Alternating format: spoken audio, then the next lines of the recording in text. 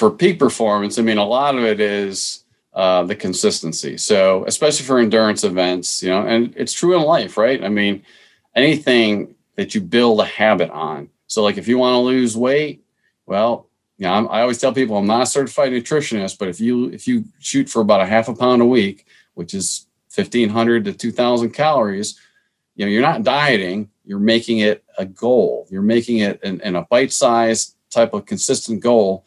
If you do that every week, a half a pound a week, in a half a year, in 26 weeks, you're going to lose 13 pounds. So it's that similar type of thing. For coaching for athletes, a lot of it is consistency, especially endurance events, because you have to build up the load that your body's able to handle. Then we're going to have some step back weeks as well, because we don't want to overload people and overtrain and things like that.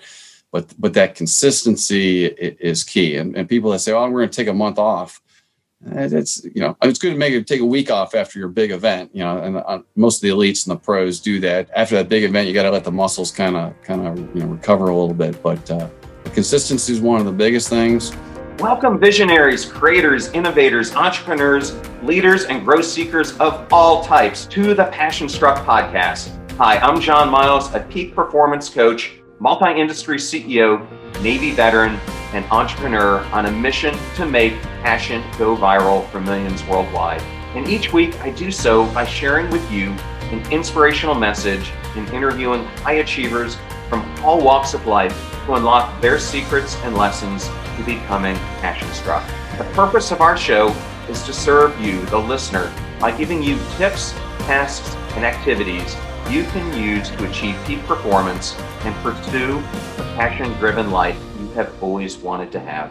Now, let's become passion struck. Welcome to episode 53 of the Passion Struck podcast. Dr. P.Z. Pierce once said, "If God invented marathons to keep people from doing something more stupid, triathlons must have taken him completely by surprise." Such a good lead-in for today's episode with Captain Steve Swift. Steve is a certified USAT, triathlon, and RRCA certified running coach who has trained over 100 elite athletes, coaching many to Ironman status, and even more who have qualified for the Boston Marathon. He retired with the rank of captain after serving the United States Navy for 30 years in the submarine community. He then served his country again, working for the Defense Intelligence Agency, where he retired from as a lead planner for the U.S. Central Command in Tampa, Florida. He also spent over 19 years serving as a blue and gold officer for his alma mater, the U.S. Naval Academy. And Steve has completed 6 Ironman races and 33 marathons. And today we will discuss his path to the Naval Academy, what led him there, why he ended up picking the submarine service, where that led him to in his military career, why he moved to Tampa Bay, joining the inaugural Frogman Swim that benefits the Navy SEAL Foundation, where he is one of only 2 athletes who has completed that swim every single year, and then on to the selection criteria for the Naval Academy, how he has helped thousands of aspiring midshipmen to get into the Academy. And we also talk about his current career as both a triathlon and running coach. Great episode today. Can't wait for you to hear it. Now let's become passion struck.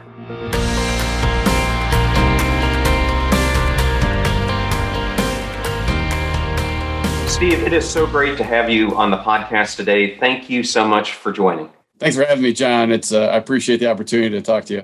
Well, I see already you've got 2 of my favorite things in the background. One is obviously a Go Navy sign right there. And then the other is, given we're in the middle of the Stanley Cup playoffs, the fact that the Lightning won last year was huge. And let's hope we get a repeat. Yeah, no, it's two things I'm very passionate about. Obviously my Navy background and serving for 30 years. And of course, I've been a long time Tampa Bay, lived here for 26 years almost now, and became a Tampa Bay Lightning fan back in 1996. So, I've got, I like to tell people I'm a half season ticket holder, but I'm a full season playoff ticket holder. So I'll be heading to the game tonight if you want to see me down in Mammoth Arena. Well, I'm reaching that point where I grew up in Pennsylvania for most of my childhood, but I'm reaching the point coming in December where I've lived here longer than I will have lived in Pennsylvania. So I I got to figure out this team allegiance, but it's going to be hard for me to leave my Philadelphia teams. Oh, it's time. It's time. Well, I thought a good starting point so that the listeners could get a better understanding of you and your background might be the choice that you made, which was a similar choice that I made coming out of high school. And what led you to make that decision to go to the Naval Academy instead of taking an alternate route and going to a typical university? Oh, thanks, John. It's kind of a little bit strange because I was actually kind of a band geek in high school. On the full, you have the full, the Coke bottle glasses, and kind of. I probably grew up a little later than it seemed like, and I tell this story a lot because now I'm the area coordinator for Bull and Gold officers, so I get the opportunity to tell my story about how I went to the Naval Academy, and it's not always the kid you think that's going to go. For me, like I said, I was a band geek. I did a little bit of sports. I ran a little bit. I rode crew one summer. I think I got my varsity letter in bowling, of all things. And but I was really big in the band side, and so I thought I was going into music. And then I got so close to the music industry, and I realized that they don't really make a lot of money, and it's very challenging, and it's very political at times. So I was really good in math and all that. So I talked to my guidance counselor. My guidance counselor showed me the list of the top engineering schools. And there was these academy things, the Naval Academy and West Point and Air Force. And so I kind of shifted gears between my junior and senior year. So I was relatively late compared to these days on what we tell kids that they should be applying. And so I applied to all the academies. I applied to all the ROTC scholarships available. I was all in to serve my country, and got accepted actually all the academies and all the ROTCs that I applied for. And I, of course, chose the best at the United States Naval Academy. So that's how I ended up going there. Well, I happen to see that you graduated with what I think is one of the toughest degrees coming out of the academy, at least the way my mind works. Electrical engineering was probably one of the most difficult topics that I had when I was there. And I made the colossal mistake of I was trying to take an easier load. And so I decided to try to do electrical engineering during summer break, and trying to cram electrical engineering into a 5-week course was quite challenging. What led you down that path of becoming an electrical engineer? Because I know you commissioned as a submariner, and for you, was that kind of a means to an end to get in the submarine community? I think I was one of those guys where I've kind of keep your options open and then, make the best decision. That's kind of how I chose the academies. I mean, I think at the beginning of my senior year, the Naval Academy was like 4th on my list, but then I talked to more people and realized the Naval Academy had the most diverse career paths. You could do the Army stuff in the Marines, you could fly. I didn't know that, you could fly in the Navy. I guess it was before Top Gun came out. And so I realized you could do almost everything that the other services within the Navy. And so same thing for choosing my major. I was like, well, I'm really good in math, and this engineering thing seems pretty good. Double E seems like electrical engineering seems like a good, strong, background for things. And of course, you can't spell geek without double E, as we say. So, that kind of, I was always that geek guy, that math guru type of guy. So that's really how I decided. I was still keeping my options open. I mean, I think youngster year or our sophomore year, I was still thinking Marines or surface or even a backseat, because I had the big Coke bottle glasses. So I was always going to be a backseater. And so really, I think it just set me up. And then submarines just happened to be what I ended up choosing. It really wasn't a means to an end, because I really kind of wanted to fly. But if they had LASIK or the PKD type, or not PKD, the eye surgery that they do nowadays for students, I probably would have been a pilot, I think. But I ended up choosing submarines, being kind of technical and doing all that. So it seemed like a good fit at the time. The listeners who aren't familiar with the Naval Academy and the submarine community, when you and I were both going through, and those who preceded us, you could get drafted into the submarine community whether you wanted to or not. And so I know some people were afraid to have a class rank too high because they were fearful they'd go submarines whether they wanted to or not. But many graduates that I talk to talk about Admiral Rickover, his interviews. Obviously, by the time I went through in '93, he had retired long before that. But you were a few years ahead of me. Did you have to go through the Rickover interview sessions? No, I missed the Rickover by a couple years. Actually, I had Admiral McKee, and although I remember my engineer, who was a class of '82 guy on board my first submarine, he was actually went through the Rickover. So I think somewhere between '82 and '87 is when Rickover stepped down from there. Although I do remember that Admiral McKee, he was a little short man, and he was behind a desk with these two lieutenant commanders in civilian clothes standing next to him. And they looked like they were about 6'9" each, and big, huge guys. And I'm not sure which one was more intimidating, the two huge lieutenant commanders or the little admiral, 4-star admiral sitting behind his desk.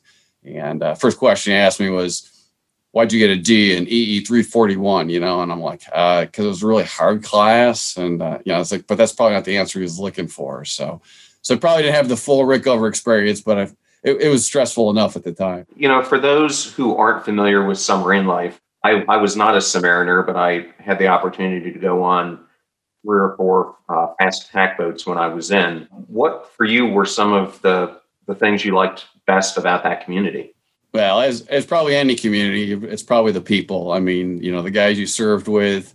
I mean, I have a distro list just for the officers that I served with during that time. The JOs, and we've gotten together over the years. In fact, one of the guys, I was traveling up to North Carolina, and he lives in North Carolina, so we went for a bike ride for 30, 40 miles on the Blue Ridge Parkway. And it's kind of like a little bit like, your plebe year roommate or your plebe company, your roommate, your freshman year at the Naval Academy. I mean, you're really tight with those guys. So I'm still, in fact, one of the guys married my sister. So I guess I'm pretty tight with him too, because now he's my brother-in-law. So I'd say that's probably the biggest thing is really the people. The question people always ask are you claustrophobic, and how can you deal with, being submerged for that long?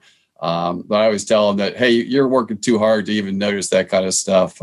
It's probably similar to being on a carrier, though, or other communities where you're fearful of something, but you're just working too hard. And when you sleep hard, and things like that. So, starting, it's probably been a decade ago now that they started to let females on submarines.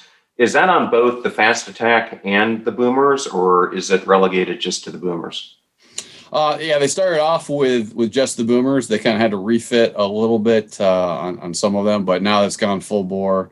Both the boomers, the ballistic missile submarines, as well as the fast attack submarines. So, women first class was 2010.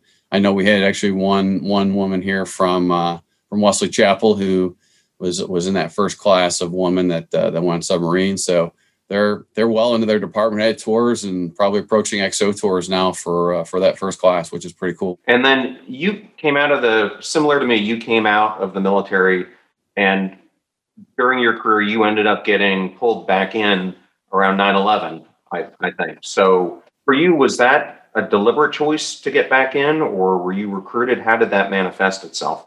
Funny story, as these always are. I got out after 7 years. I did my initial submarine tour. I taught up at submarine school up in Groton, Connecticut, and then I got out, moved to Florida.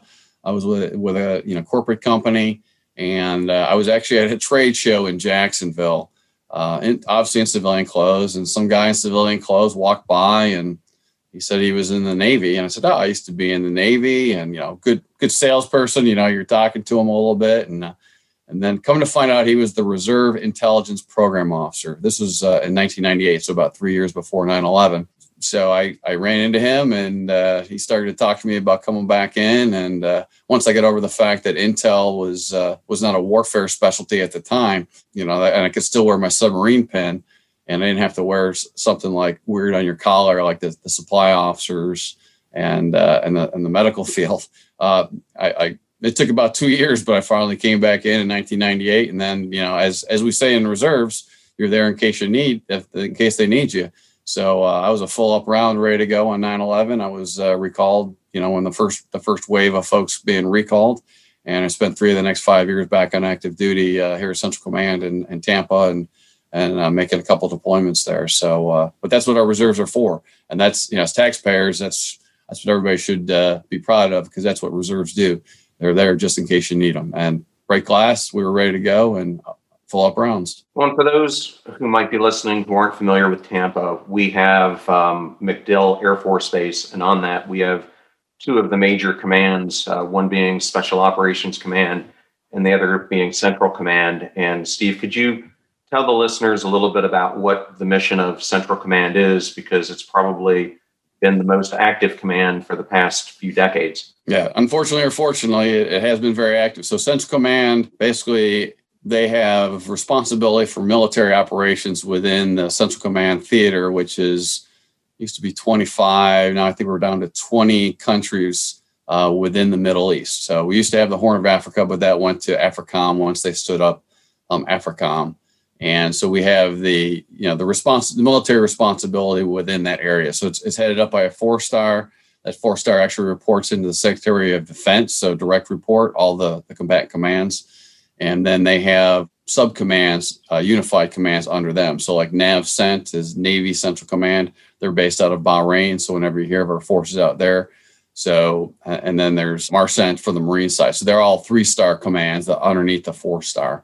And they actually deploy the forces. So Central Command is really kind of the higher headquarters, and they kind of direct the strategy and everything there. And it's a normal structure like within the military, where J1 is admin, J2 is intelligence, J3 is operations, J4 is logistics, and J5 is planning. So within all that, that's how you inform the commander, the 4-star, and kind of tell him what's going on and how to direct the forces up there in the Central Command AOR, which is Area of Responsibility. Yes, and if I have it correct, our current Secretary of Defense, retired General Lloyd Austin, I think was the commander of CENTCOM Correct. At one point.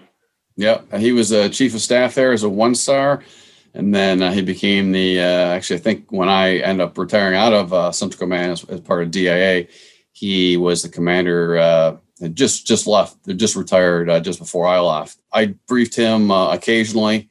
I was usually in the cheap seats in his office, not at the big boy table, because that's usually, for the 1, 2, and 3-star generals and admirals. But I did brief him a couple of times from the cheap seats. For the listener, one of the things that I like to do is to get the guests to share some of their secrets to leadership, to understanding their self-narrative, their passions, etc. So, as you think about this military career that you had, and let's go back to the Naval Academy days, if you had the opportunity to go back and give a Forrestal lecture, which is something they invite guests from many disciplines to come back in and talk to the midshipmen, what would that be on? It'd probably be about really mentoring. I mean, leadership is the mentoring. I mean, and that's kind of what I've done my whole career. Everybody thinks of a leader as someone that sits back and yells at people. And, maybe when you're younger, and then as you become older, you just direct people to do things. But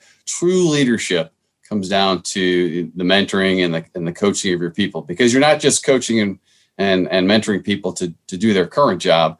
You're coaching them to be good leaders. So you really need to be mentoring people. And typically we see a span of direct reports as 8 to 12 people.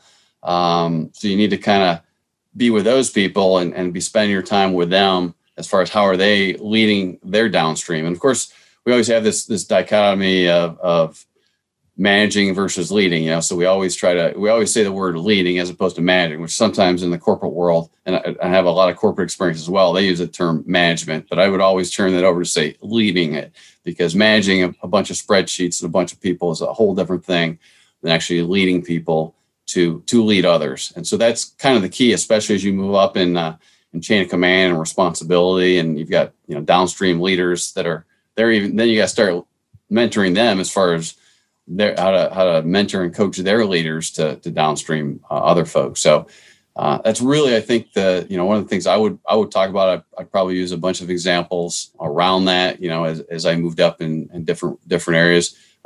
Specifically, like when I was CO of a couple of reserve units. I had some junior leaders, and they were more the yelling type and all that. And so we had to, sit down and talk about that. It's like, hey, is that the best way to motivate your people? And then it probably wasn't. And so they kind of modified things. And that's probably one of the things I take pride in. It's still on Facebook. I have a lot of people that used to work for me or work, side by side with me. and we still kind of stay in touch with stuff, and still laugh about some of the things and some of the sea stories that we used to have out there. If someone is interested in going to the Naval Academy, you mentioned that you're part of the Blue and Gold officer. Correct. And many people might not understand what that is. So can you kind of walk a listener who might have a son or daughter, or could be the son and daughter who's interested in going to a service academy, and the importance of Blue and Gold officers and coordinating with them if you want to spot it at one of the academies? Well, definitely. Your Blue and Gold officer isn't going to make you or break you. However, they can mentor and coach you along the way to do the right things. Probably the best thing is to be thinking about it early. Don't wait till your last second, kind of like me a little bit. I was just fortunate because I had the good grades and all the activities and things like that. But the first thing I would say is it's kind of like 3 secrets. You want to have good board scores, SATs, ACTs, take them early, take them often. Well, that's true of any school.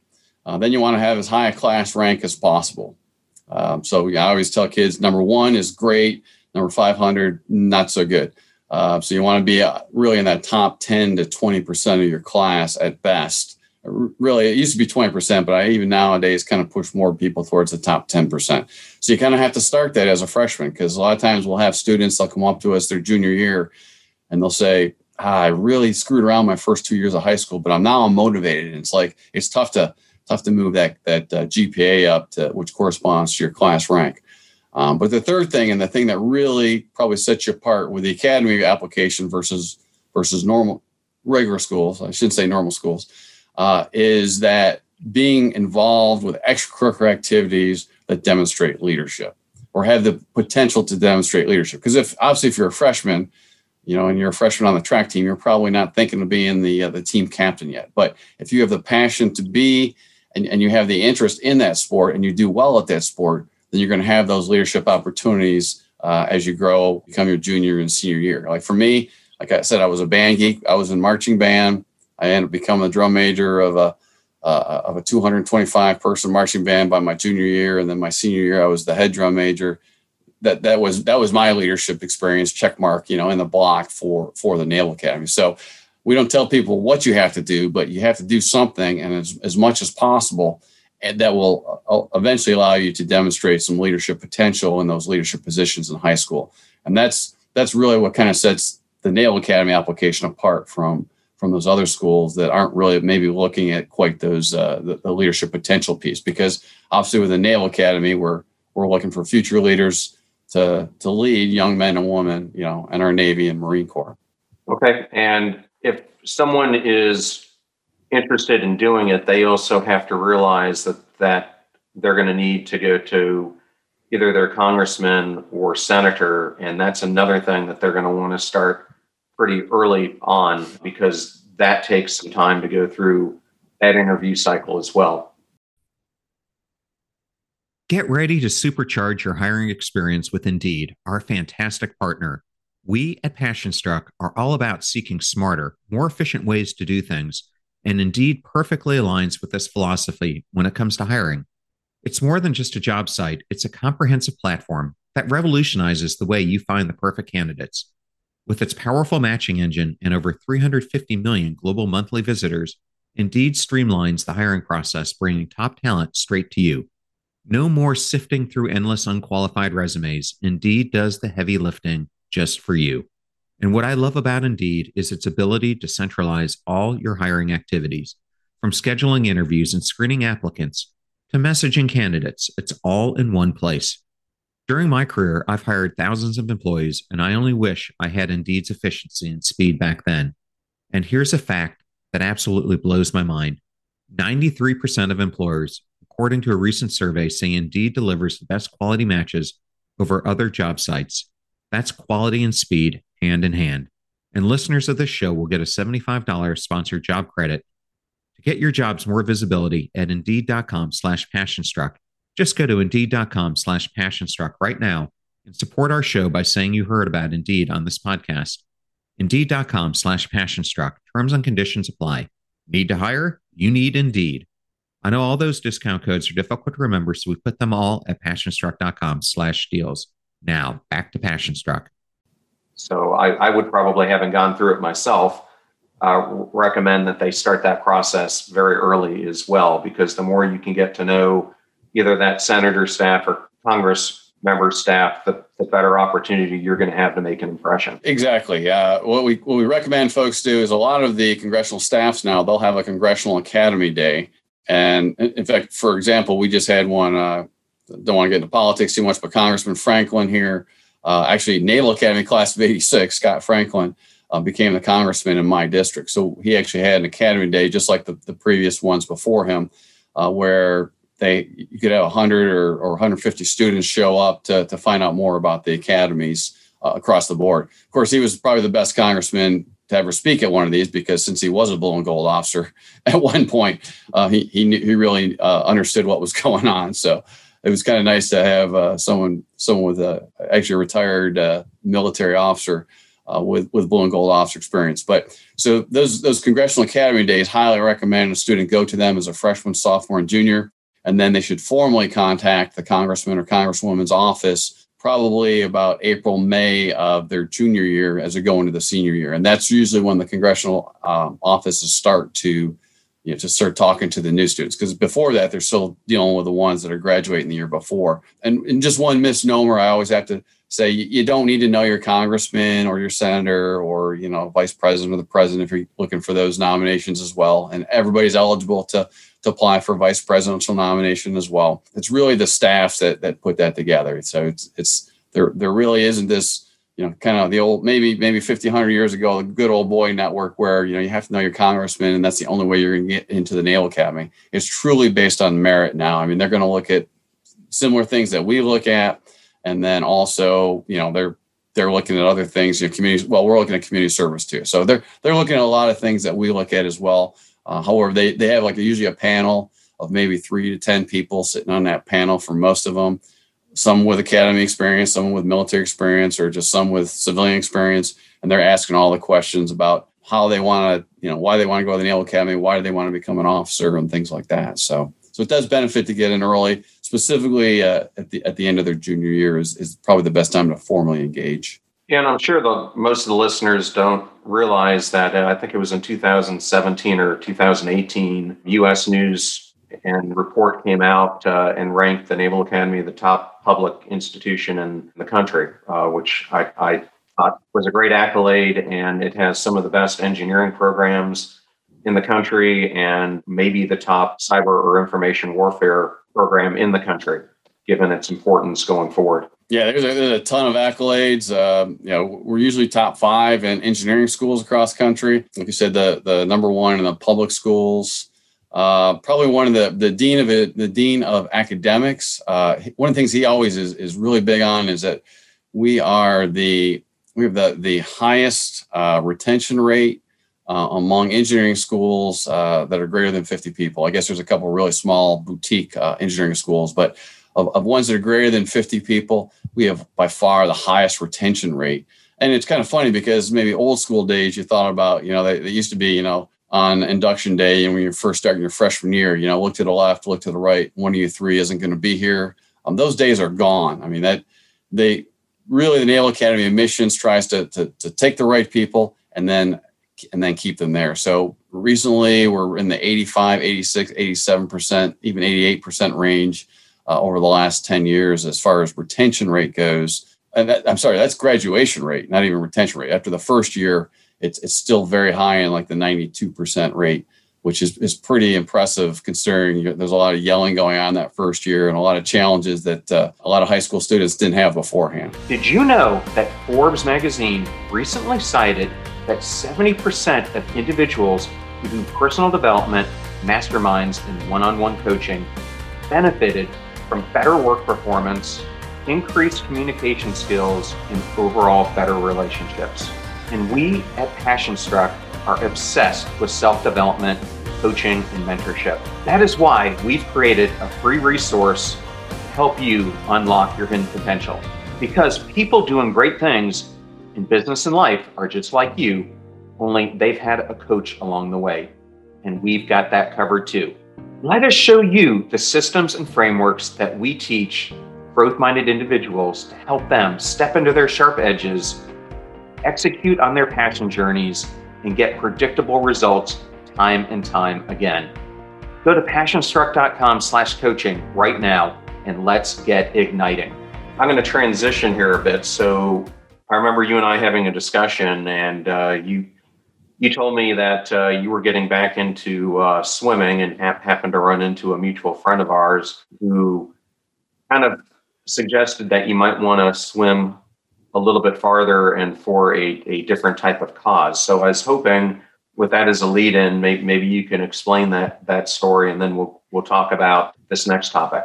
Oh, sure. I was running. Yeah, I got back into long distance running in probably 2000. I shed my Band Geek title and started running marathons, and that had a little injury for 1 year. So I was like, I should probably get into triathlons. Maybe that'll extend me a little bit. And so I started doing triathlons. So I started swimming, and I was actually preparing for my first Ironman.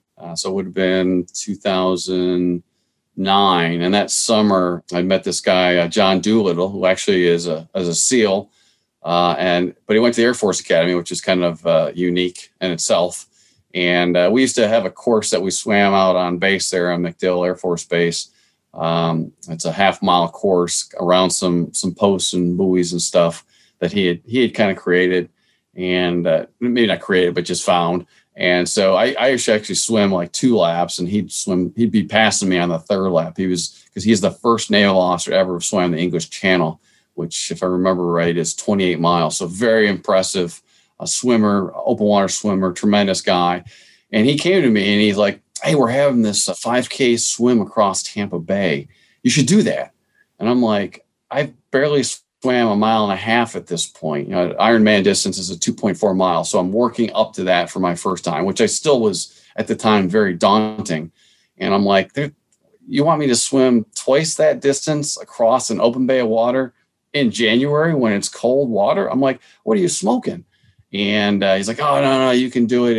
It's actually was to support Dan Kanasan, who's Naval Academy class of 03, who on his 3rd day in country in Afghanistan stepped on a landmine and lost both of his legs. So that first year was directly all the money was to support his family. That had happened in September of 2009. So John's talking to me in about October timeframe.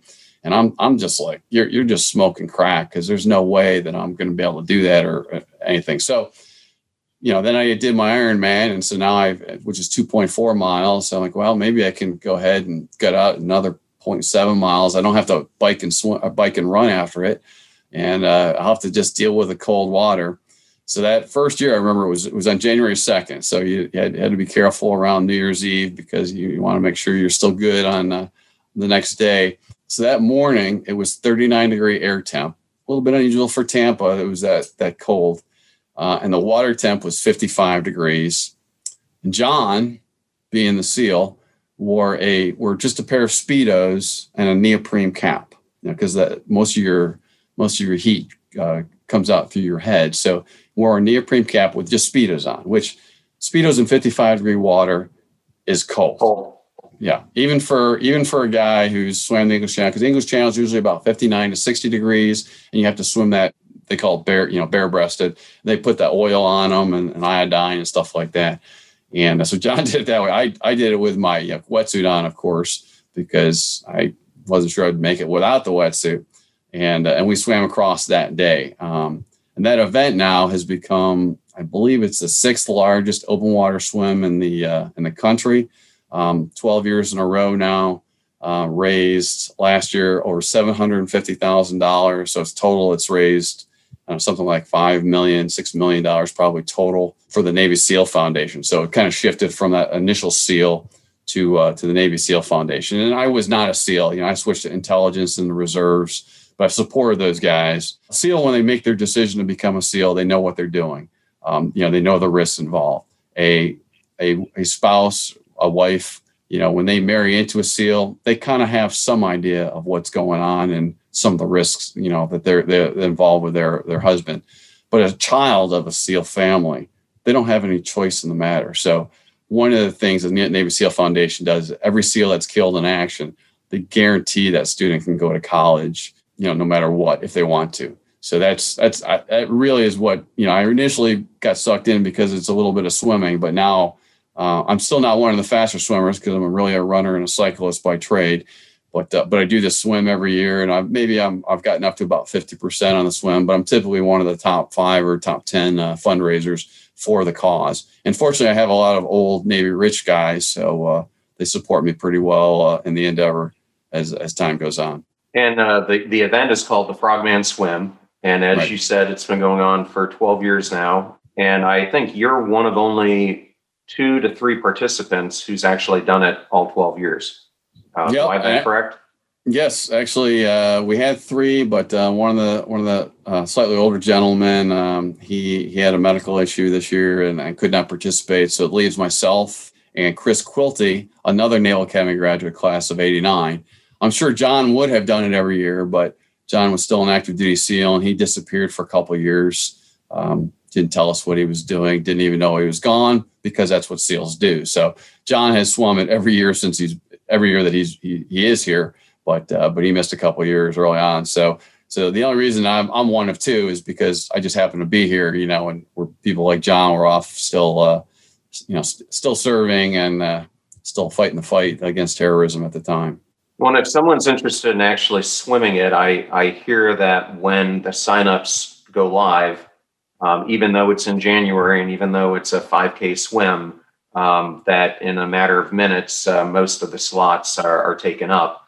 And I think that's because you have to keep it at a certain size, because with each swimmer, there needs to be a boat that's going alongside or a canoe or something. Yeah. Everybody has to have a kayaker or a paddleboarder. Even John Doolittle, being, as great as he is, has to have a paddleboarder or a kayaker. It's kind of funny that my kayaker just happens to be, she's actually the brother of a West Point grad. So she kind of knows service, and she became my kayaker back in the beginning. And she actually moved up to Buffalo. She flies down every year just to be my kayaker still. So I like to say maybe I'm one of 2 or 3 people that have swum it every year, but she's the only kayaker that's kayaked every single year. So she's one of 1. So it's kind of cool that she got recognized for that here at the 10-year for doing 10 years. And so yeah, it actually, if you're interested in swimming it, you have to reserve. I'd say put it on your calendar right now, August 6th at 0700, so 7:00 a.m. Put it on, and it will probably sell out in about 10 to 15 minutes. Which sellout's kind of a misnomer because, of course, you're expected to raise probably about $2,000 minimum a person for the Navy SEAL Foundation. So you have to remember, it's a phenomenal swim and event there. But the real reason is the Navy SEAL Foundation. And if you're a good swimmer but you're not sure about the overall event, I would highly recommend that you go volunteer for the event and go there and try to make sure you're at the start line to see the ceremony that happens ahead of time, and you will be moved. There's not a dry eye in the place when they start naming off all the names of all the SEALs that have been killed in action since 9/11. It's unfortunately too many names, but it's a very impressive event. And if you're on the fence about swimming it, you'll be swimming it the next year. I can almost guarantee that. And I understand now that it's expanding outside of Tampa Bay. So where else could people sign up in the future? Yep. Actually, it's kind of like taking the Tampa Bay model, the success here and to continue that. So it starts up started a few years ago up in Boston as well. And then in San Francisco. And then I think there was some talk about doing it down in Virginia, Maryland area as well. But I don't think that's happened yet. But definitely Boston, I think it was just had the 3rd year. So I know we had some people up there for that. And in San Francisco, I thought about doing the other ones, but then as what we call a streaker, I didn't want to have to go to the people that donate so well for me every year. I didn't have to want to go to them for other events as well, along the same vein. So I kind of decided to just stick with the Tampa one for now, and maybe I'll go up someday and do it. But I'll stick with the Tampa for now for me. And I wanted to spend some time now talking about what you do now for a living, which is you're a coach. You're also still doing triathlons. And as I understand it, you help people with competitive running, and you also help them prepare for triathlons. Do I have that correct? Yes. Although I would say it probably is not my line of work. I would say it's a heavy hobby at this point because I don't know how triathlon and running coaches make money as to pay the bills because fortunately I'm retired and as I always tell younger folks, especially, save and invest well when you're young. So that certainly helps because actually as a reservist, you don't get paid for your military time until age 60. So I do not have that military pension coming in for another 4 or 5 years. But yeah, as a coach, that is correct. I've kind of created Team Swift, a little bit maybe egotistical to use your last name and your company name, but I figured Swift was a good moniker for running and coaching. So I went ahead and used the Team Swift, and then I've about 3 running coaches that are currently kind of under me, and we support the Brandon Running Association runners and we have for triathlon, we've got here the Fishhawk Tri Club is I'm a member of that and coach some folks out of there, as well as one of the biggest triathlon clubs in the country is Mad Dogs, which is based out of St. Pete. I probably don't do as much with them as I should, but it's a little bit of a drive from Brandon over to St. Pete. So, but coach a couple folks out of there as well. And it's probably the number one thing I always sit down in the beginning with people is, what are your goals? So some people's goals, like, hey, I want to go to the Olympics someday. Well, let's see if that's realistic. You're 56 years old, might be a little bit past your prime. That might not be a very realistic goal. Right. But we sit down with people and determine what their goal is. Because some people want to go, I want to go to Kona. Kona is the world championships for Ironman. Okay, well, let's sit down and see where you're at, for that and see if that's realistic. So that's probably the number one thing that I try to stress to folks is, hey, what are your goals? And sometimes that changes over time because sometimes people are like, hey, I just want to run 3 times a week for 3 miles and not feel like I'm going to die, right? So that's a goal. For some people, that's a goal. And so I'll provide accountability for that, and then eventually, then they do that for a while. They're like, well, I want to go out and run a competitive 5K. Okay, so now we're talking a little bit more about time. So a competitive 5K, we're going to have to introduce more speed work into the program. We're going to have to maybe do some tempo work. We might have to start introducing intervals. Again, depends on the physiology of the person and a little bit on their age. We're not going to, take someone a little bit older and just start hammering intervals out, doing 200s and 400s right away. So, and then triathlon, obviously, a lot of runners, since I deal with a lot of runners, they kind of move over to triathlon and they're notoriously not very good swimmers, just like I was kind of in the beginning. And so you have to work on technique heavily in the beginning. I'm not going to swim coach somebody to be at a national level, but I'm certainly good enough for people who are beginning, because I kind of remember that when I was kind of beginning. I mean, obviously the Naval Academy, we had to swim. I was never going to set any records, but I think I was a good solid B+, A- person at the Naval Academy. So, but that doesn't quite get it done when you're in competitive field. But I'll take a lot of those beginning swimmers that, they can't even breathe properly to start. And we work on the drills and things like that just to get them down to where they feel comfortable in the water, because then you also have to take it from the pool to the open water. So I have coached some pretty high level swimmers, and then they realize that, hey, when you go out in open water, there's no black line on the bottom of the pool. And there's things that touch me every once in a while, the seaweed and I see fish and other, maritime life, and wow, it's really dark out here.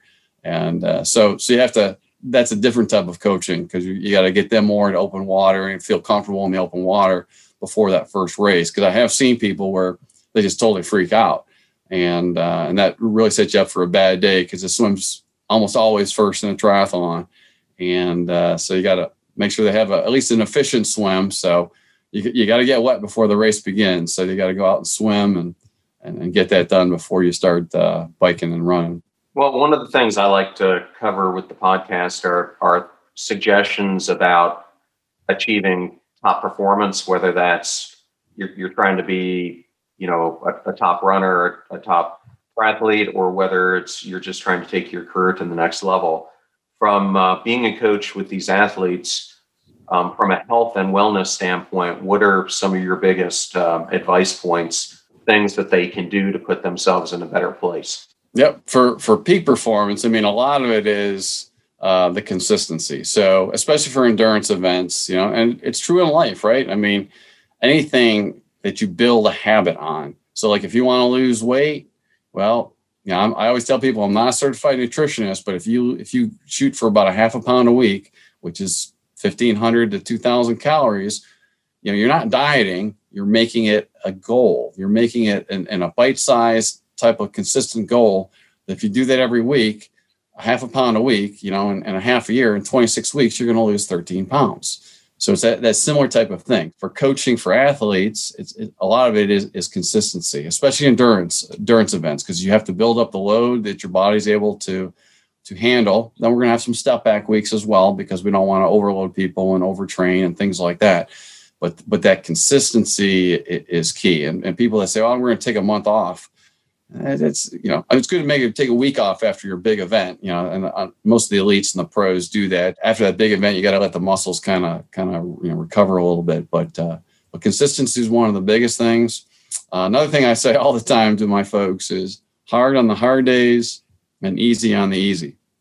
So what that means is, like, if you have a hard day with a tempo run or intervals, and especially in running, you do that hard, all out hard, as maximum you can do, whatever the workout is for that day. But then on the easy days, you got to go easy.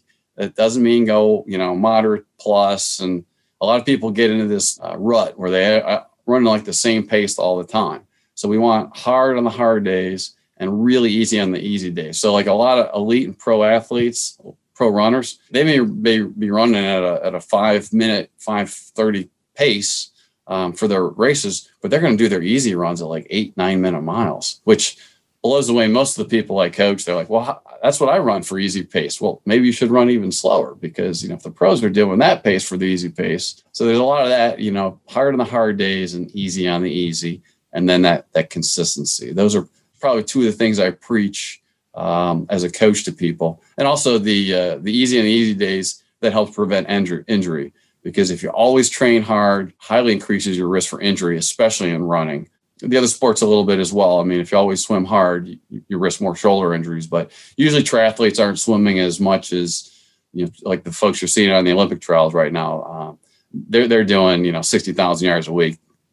Elite triathlons are probably only doing in the 12 to 15,000, maybe 20,000 yards a week. What's your feedback and recommendation on sleep cycles if you're trying to achieve that performance as well? Yeah, for sleep cycles, it's especially like, most people I coach have jobs, right? So they got to fit in all this training on top of their normal job. So sleep is very important. It's part of that rest cycle. I'll tell people if you're getting only 5 hours of sleep and you're getting up early to go for that workout, you're probably better off just sleeping in and getting the extra hour of sleep or two that allows you. I mean, people don't realize that elite athletes, they sleep 9-10 hours a day.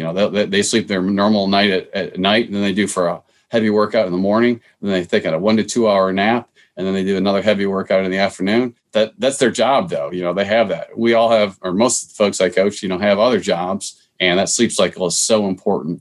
And a lot of people try to chintz on it, and it ends up biting them in the butt. Yes, and that's regardless of whether you're an athlete or you're just trying to achieve peak performance in your career. Books that I have read and the research I have done indicate that only about 1% of all humanity is able to function at a 5-hour sleep cycle, and the majority need 7 to 8. Yet, when you think about time management, so few people allocate that amount of time to sleep, and over time, it has a tremendous impact through my research on how you're going to perform. Your cognitive abilities, everything else gets hampered over time. So I think it's similar to what you were describing with the weight loss and trying to take the micro steps. To me, consistency of sleep is similar because your body tends to get in the habit of being in that window. And the more that you can accomplish that, based on, the research I've done, the more effective you're going to have at having a good sleep pattern, which to your point is so vital, whether it's peak performance or something else you might want to do. No, exactly. And if you don't get enough sleep, then you're tired the next day. So then you eat more crap, and then you don't achieve your goal of getting leaner, and then you don't perform as well. And same thing for for your regular job and being a high performance leader. And if you don't get enough sleep, then, you're more cranky, you yell at people, and you're not as effective as a leader, and all that kind of stuff. Exactly what you're saying. Yes. And for the listeners who are out there who might be interested in inspirational triathlete story, we did a podcast earlier in the year on a lady named Sydney Hooper, who's from Canada. And Steve, she actually came down with pancreatic cancer.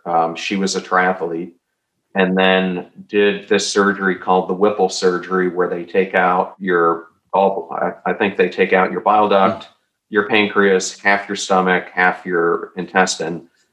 And she was only 3 months removed from that surgery, still on chemotherapy. And she did the Whistler triathlete. And she remembers going into it that she thought she would never finish. So her first thing was, can I just get out of the water? And then she got out of the water, and they were able to complete the bike with about 5 minutes to spare. And she said, once you do that, she ran and walked the rest of it. But to this day, I think she's the only person who's ever done full Ironman while on chemotherapy.